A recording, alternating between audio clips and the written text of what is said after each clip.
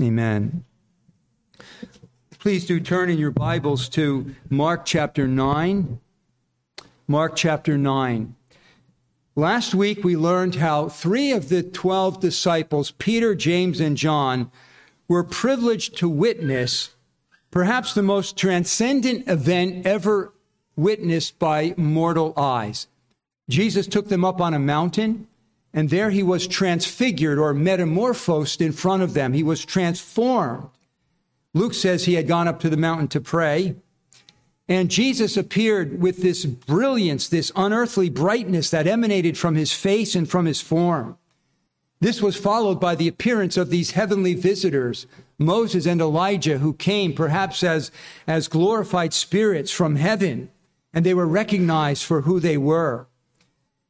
The 2 disciples saw this, but Moses and Elijah did not speak to them, but spoke only to Jesus, and they spoke about his exodus, his departure, his death.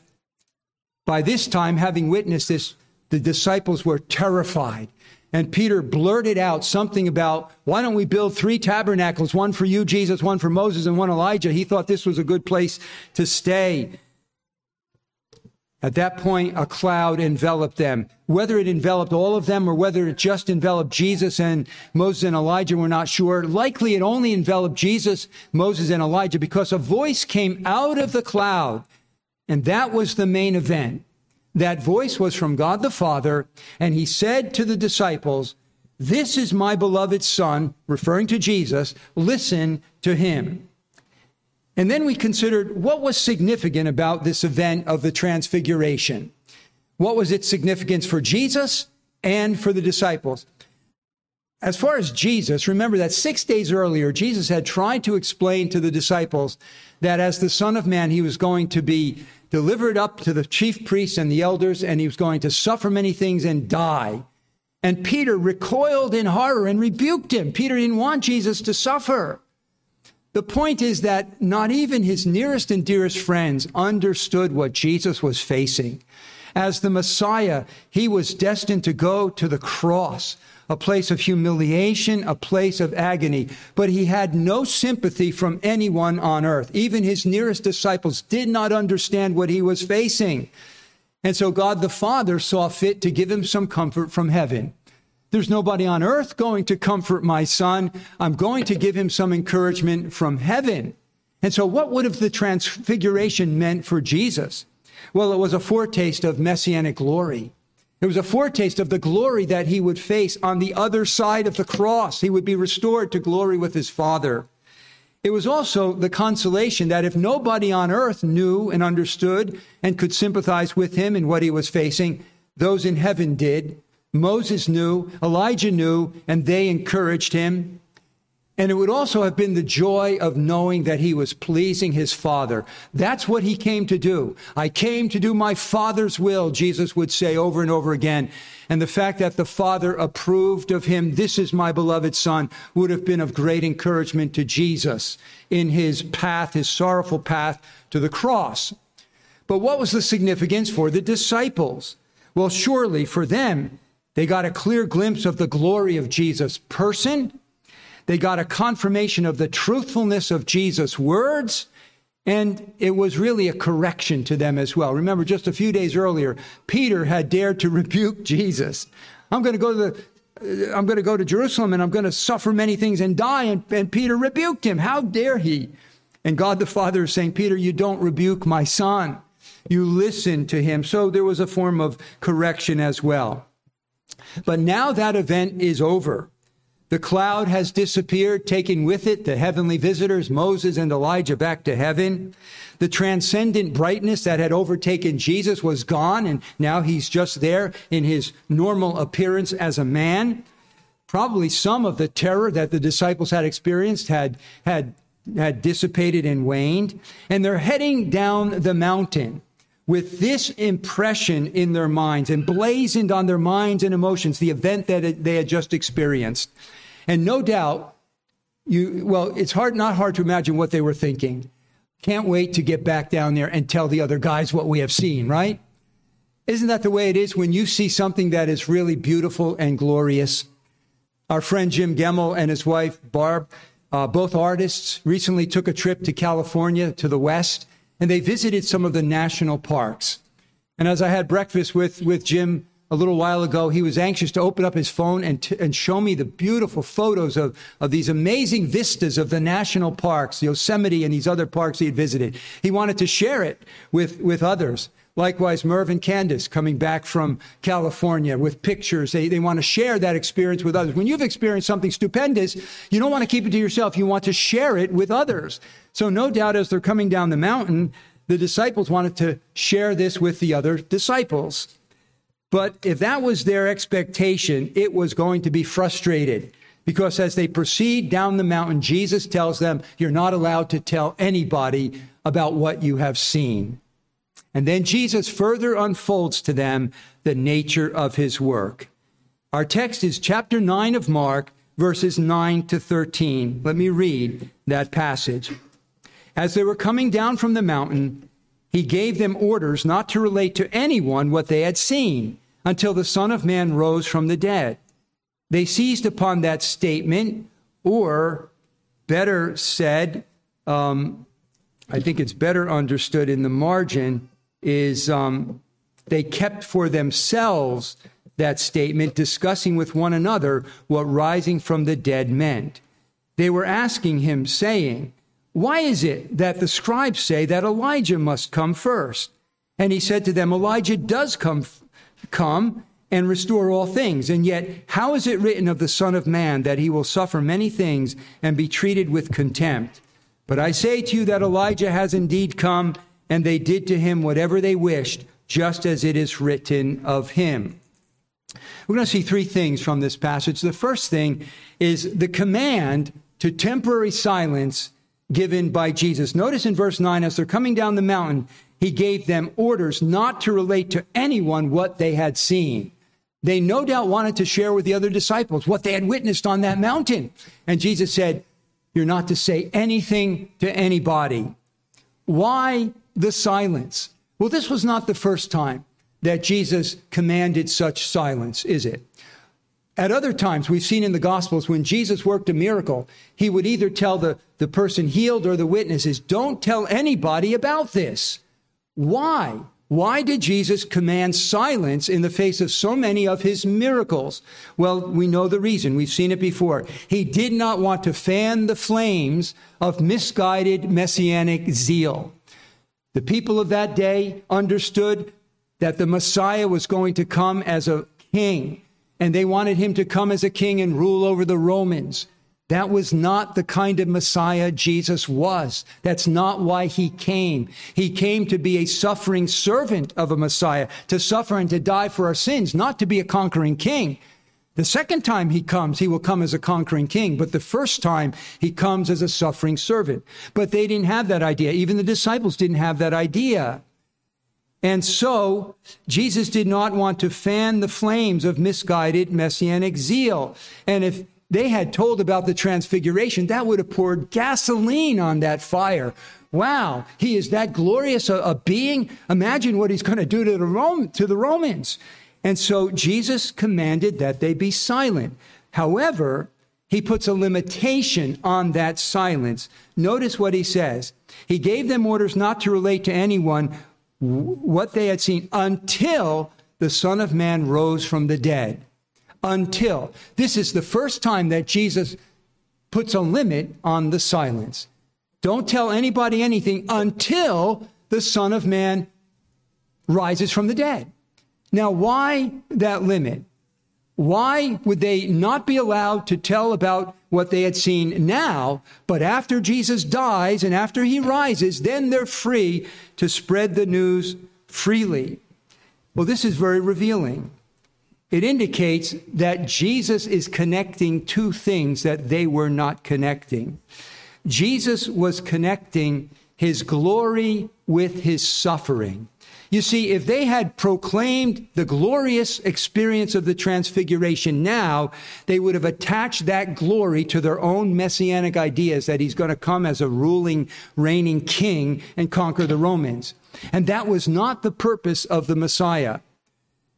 But if his glory was proclaimed after his death and resurrection, then his glory would be associated with his true messianic mission, which was to come and to die for sinners. In other words, Jesus wanted to join together his glory and his suffering. These things needed to go together.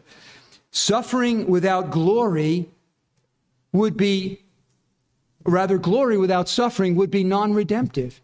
If they had proclaimed his glory from the transfiguration without his suffering, there would have been nothing of salvation in that. Remember how Satan tried to get Jesus in the wilderness to accept glory without suffering.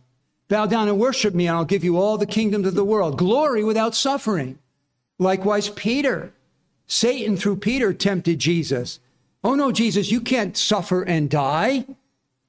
That was a temptation to receive glory without suffering. But glory without suffering brings no salvation. Well, likewise, we could turn it around and say suffering without glory brings no salvation either. Had Jesus suffered and not been raised from the dead, what would that have meant? It would have meant that the Father from heaven was not accepting what he had done. You see, the resurrection of Jesus was the Father's receipt, saying, I've received payment in full for the sins that Jesus died for. It's a canceled check saying that what Jesus did was effective, and the Father was confirming that from heaven. But if Jesus wasn't raised, if there was no glory, the Father would not have evidence that he accepted Jesus' payment for sins. So to view Messiah rightly, we have to embrace his sufferings and his glory. They need to go together. Jesus was not a conquering king of a Messiah at that time. He was a suffering servant, a sin-bearing Messiah. And so don't proclaim my glory until after I have died and been raised. Then the proper connection will be made. My glory is associated with my suffering. The cross must precede the crown. But then we see the confusion in the minds of the disciples in verses 10 and 11. They seized upon that statement. A better translation, which most of you have, is they kept the matter to themselves. That's probably the better translation. They kept the matter to themselves, discussing with one another what rising from the dead meant. So on this occasion, they obeyed Jesus. Jesus said, don't tell anybody, and they obeyed. I mean, they just heard a voice from heaven saying, listen to him. So they were inclined to obey. Okay, Jesus said, don't say anything. We're not going to say anything. They kept it to themselves, but they did discuss about rising from the dead. What did that mean? Now, what was their confusion? Their confusion was not about whether there was a resurrection or not. The Jews of that day believed that at the final day there would be a resurrection from the dead. The Pharisees, in fact, this was a point of contention between the Pharisees and the Sadducees. The Pharisees believed in the resurrection, the Sadducees did not. So it wasn't that they didn't believe in resurrection, they did. But they couldn't understand what resurrection had to do with Jesus. Death and resurrection, what does that have to do with Jesus? What kind of resurrection is he talking about? Is he talking about a physical resurrection, or is he speaking figuratively here? When is this going to happen? Why would he have to die? They had a lot of questions that were confusing them about the resurrection and how it applied to Jesus. Then there was confusion as indicated by the question that they asked. They asked him, saying, why is it that the scribes say that Elijah must come first? Now, why did they bring up that question? Well, they had just seen Elijah on the Mount of Transfiguration. And then they remembered that the scribes were teaching that before Messiah comes, Elijah must come. And we read about that in Malachi chapter 3. The last book of the Old Testament predicts that before Messiah comes, there will be a certain Elijah. I'm just reading from Malachi 3:1. Just turn back a couple of books to the last book of the Old Testament. Malachi 3:1. Behold, I'm going to send my messenger, and he will clear the way before me. And the Lord whom you seek will suddenly come to his temple. and the messenger of the covenant in whom you delight. Behold, he is coming, says the Lord of hosts. So there's going to be a messenger sent before the Messiah comes. Now, chapter 4, 5, and 6 makes it more clear in Malachi. Behold, I'm going to send you Elijah the prophet before the coming of the great and terrible day of the Lord. He will restore the hearts of the fathers to their children and the hearts of the children to their fathers, so that I will not come and smite the land with a curse. So the disciples remember that the scribes were teaching that before Messiah comes, Elijah is going to come. And so they're wondering, wait a minute, if the Messiah is going to die, how can he die? Because Elijah is going to come before he dies. And so you see, they're confused. They're confused about their eschatology. They're confused about the order of upcoming events. And so what does Jesus do? He clarifies and he gives them teaching in verses 12 and 13. So they're saying, look, if the Son of Man has to die, then why did the scribes say that Elijah must come first? How can Messiah die if he must be preceded by the coming of Elijah? And Jesus explains. He said to them, Elijah does first come and restore all things. And yet how is it written of the Son of Man that he will suffer many things and be treated with contempt?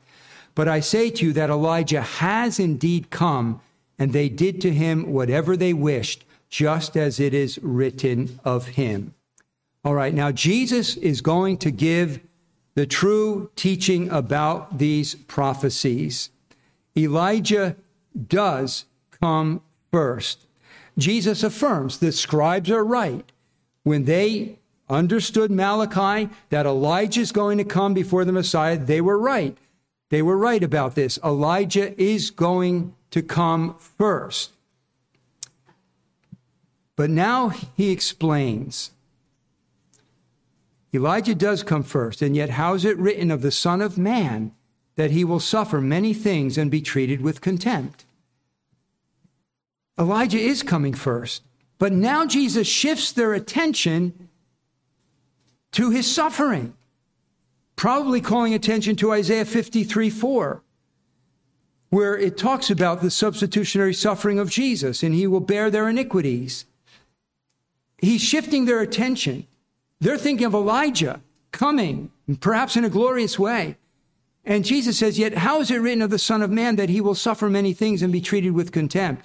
He calls their attention back to his suffering. And then he further explains, what is it about Elijah coming? But I say to you, remember back in the Sermon on the Mount, Jesus would say, you've heard that it was said by them of old, but I say to you. Jesus is here talking as the authoritative new covenant lawgiver. I, the new covenant lawgiver, I'm going to give you the correct interpretation of Elijah's coming. How is it written of the Son of Man that he will suffer many things? But I say to you, Elijah has indeed come, and they did to him whatever they wished, just as it is written of him. Now, of whom is that speaking? Of whom was it written that he would suffer in this way?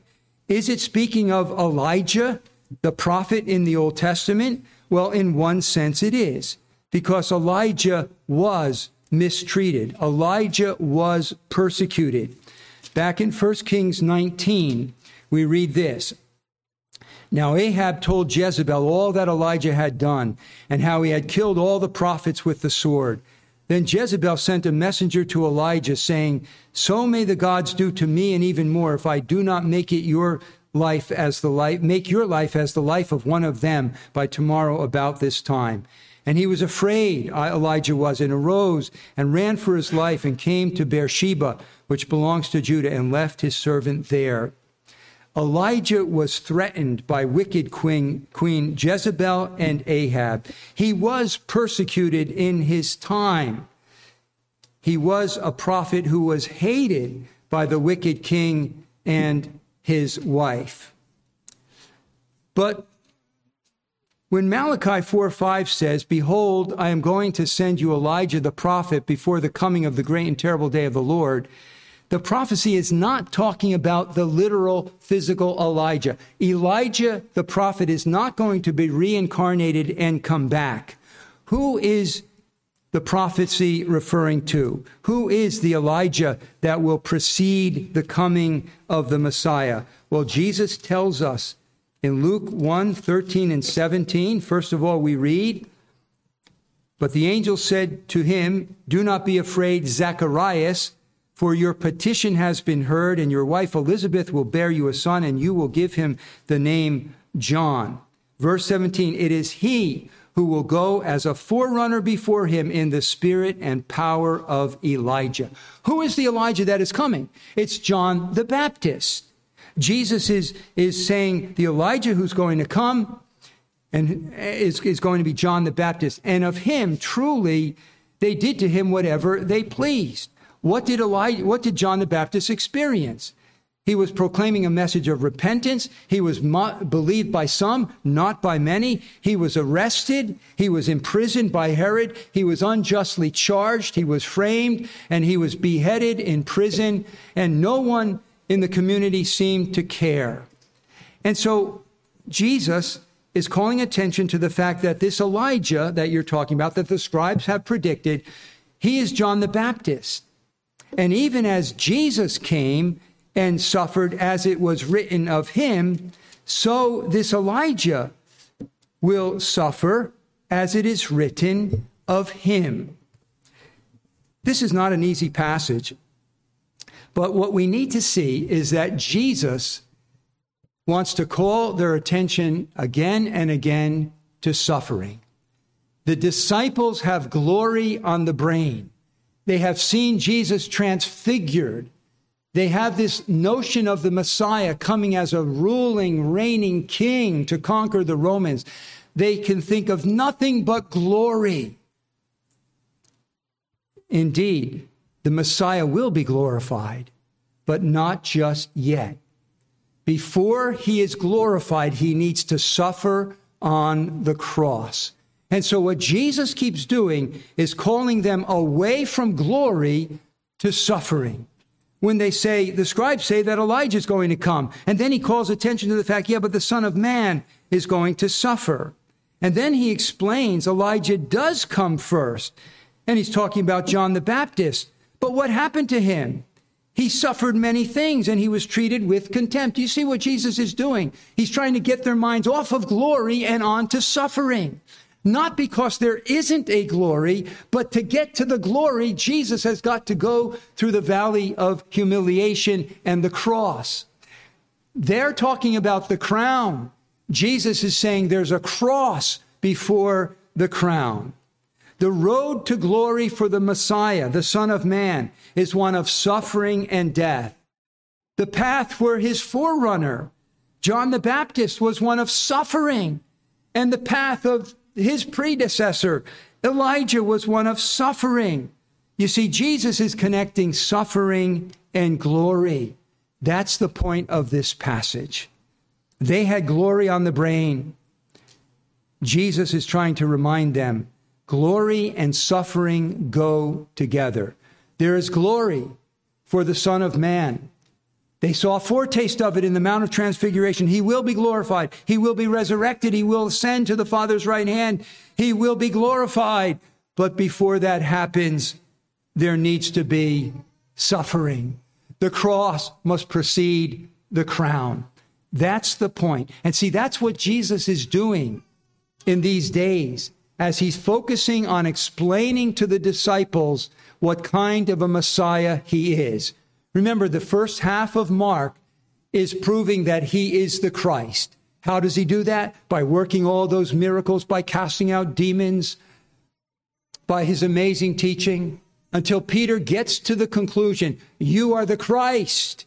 Now Jesus is beginning to explain what kind of a Christ he is. He is a suffering servant Messiah, not a conquering king Messiah. And here he's doing that again. He's trying to get their minds off of glory and on to suffering.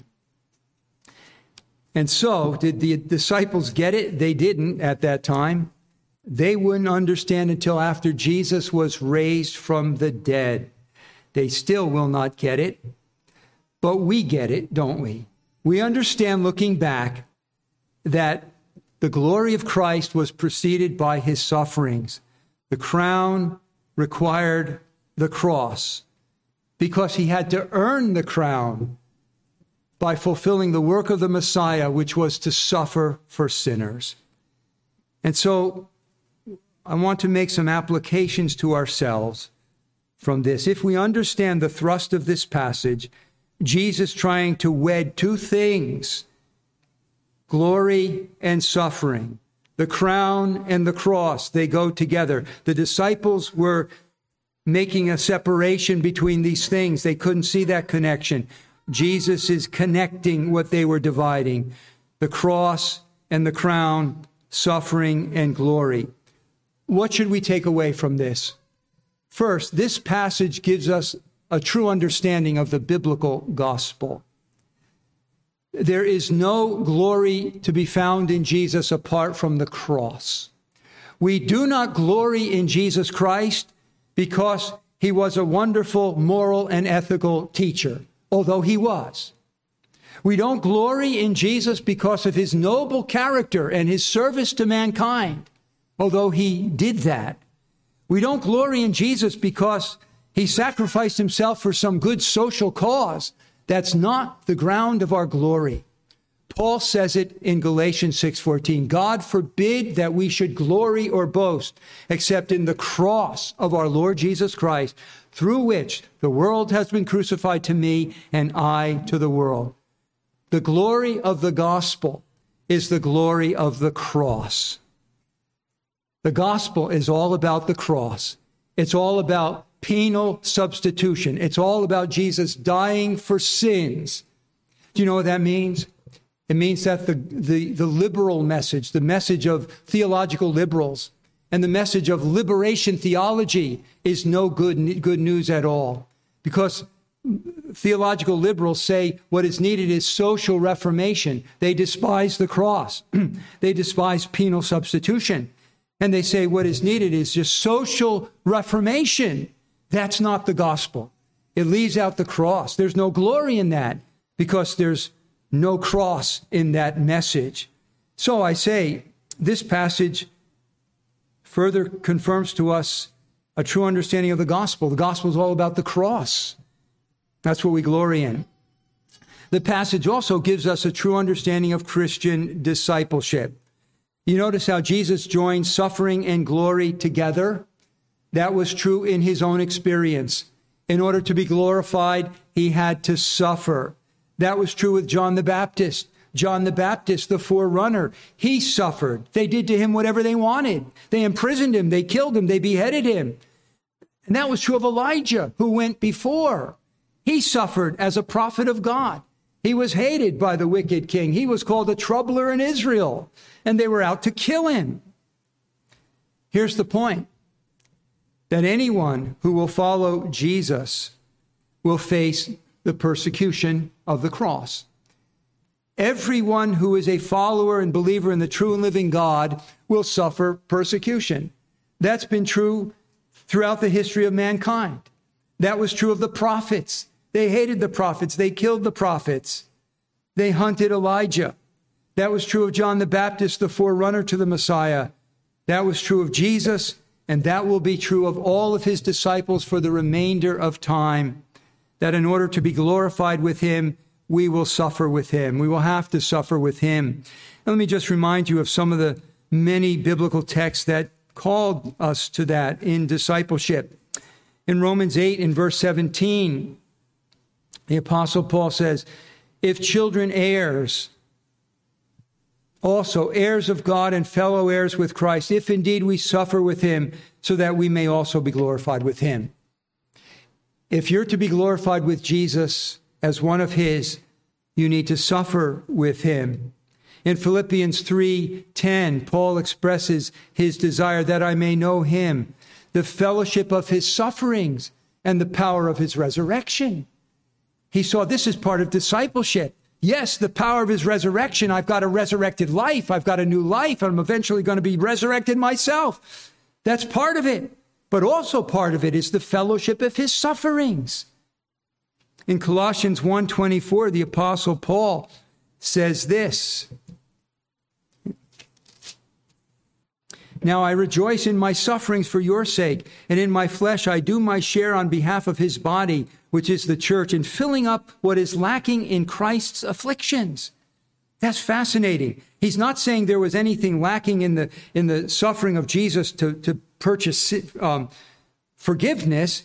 There's nothing insufficient in the sacrifice of Christ, but he's saying that somehow the sufferings of Christ need to be fulfilled or carried on in the body of Christ, his people.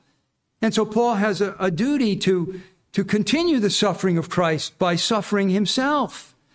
In 2 Timothy 3:12, Paul makes the statement, all who will live a godly life in Christ Jesus will suffer persecution. Everyone. And in 1 Peter 4 and verse 13, the Apostle Peter says, "But to the degree that you share the sufferings of Christ, keep on rejoicing, so that at the revelation of his glory you may rejoice with exultation." This passage we study teaches us something about true Christian discipleship, and it is this, that all Christians are called to suffer. And this would have been a great encouragement. Remember, this letter or this gospel was written to the Romans, and the Romans would suffer horribly under the persecution of Nero. What an encouragement for them to know that suffering is necessary, but on the other end of suffering, there will be glory. And so it should be for us. We're probably entering a season of persecution in our country, the likes of which we have never seen in our 240-year history. The handwriting is on the wall, isn't it? Christians are being persecuted in our day. We're not even accepted anymore. And so there's going to be suffering coming down for God's people, and we need to rejoice that suffering is necessary, but on the other end of suffering, there is glory.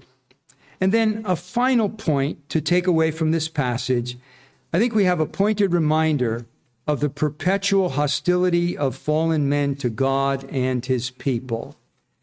Jesus reminds them, it is written of the Son of Man that he should suffer many things and be treated with contempt. Here is Jesus, pure incarnate love. Everything he did selflessly in loving service to others. Pure incarnate truth. He only told the truth about God and the way to God. And what did our wicked race of mankind do to incarnate love and incarnate truth? Tortured him and killed him. What a statement about us as a fallen human race. When God became man and vulnerable to man, we tortured him and killed him. What does that say about the natural hostility in the human heart toward God and toward God's people?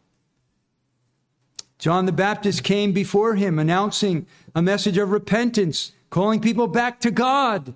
And he was imprisoned and beheaded. And long before that, in a time when Israel had strayed from God, God raised up a prophet Elijah who defied the idolatry of that day. And he was hunted by the king of Israel who wanted to kill him and exterminate him from the land. And so it has been throughout history that man's enmity to God, man's hostility to God has been abundantly manifested, hasn't it?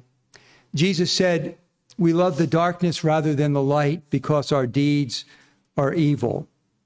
I remember growing up, we used to think about Adolf Hitler, and it was like Hitler was one of a kind. I mean, Hitler is just so unique in his vile wickedness. Surely there won't be another Hitler. But the fact is there were many Hitlers before Hitler, right? Many dictators who slew many millions of people. And there have been many Hitlers after Hitler, even in our lifetime.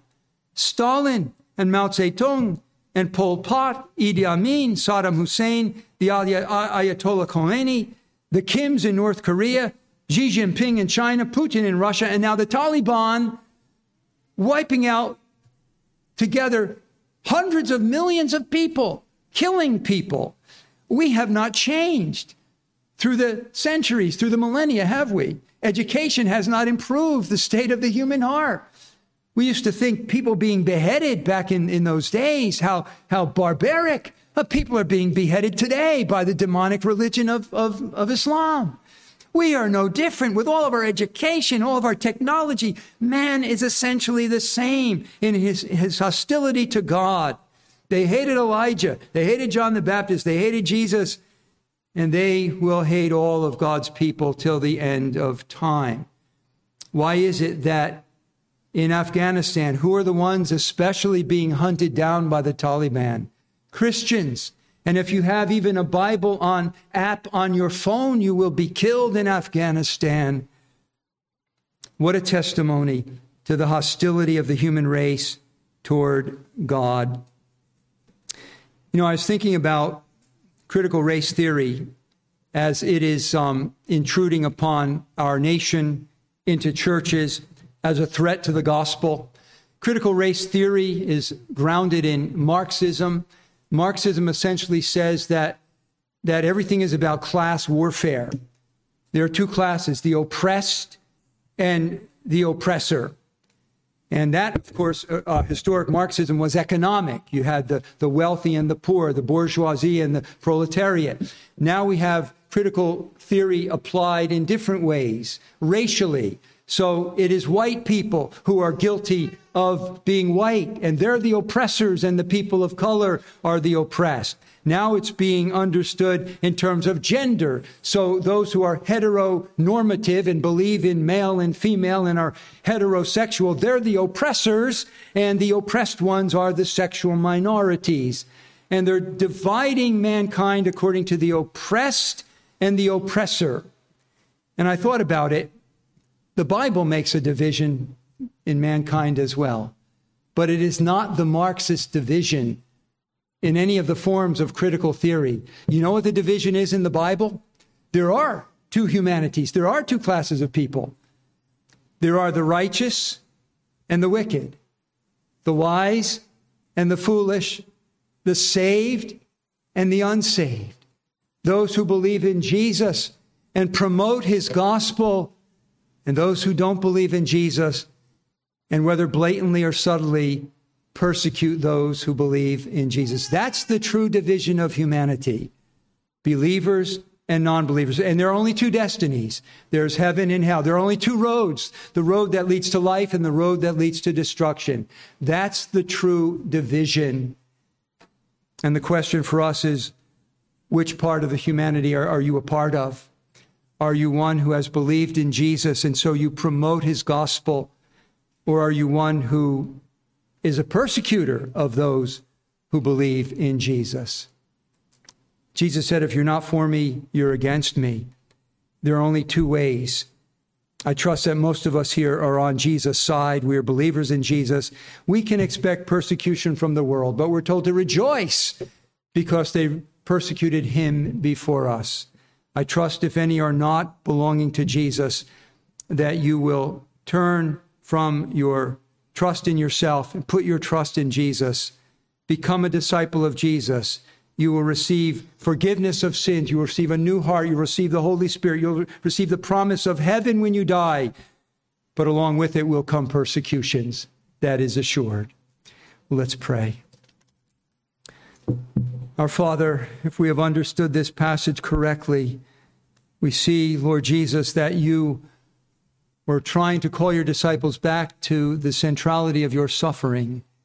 Yes, there is glory, but the glory is on the other end of suffering. You suffered on the cross and then earned the crown of glory, and all of your people must suffer with you, but on the other end is the glory of welcome into your presence and an eternal kingdom in heaven and on the new earth. Help us, Lord, as we face increasing persecution in our land, to rejoice in that suffering as partakers of it with you. And for any who do not know you, Lord, pray that you would turn their hearts from their idolatry to come to you, the living and true God, through your Son, Jesus. And we pray in his name. Amen. Well, finally, let's turn to our hymn book, and it is hymn number 500, Rock of Ages. It's an old hymn to a new tune, 500.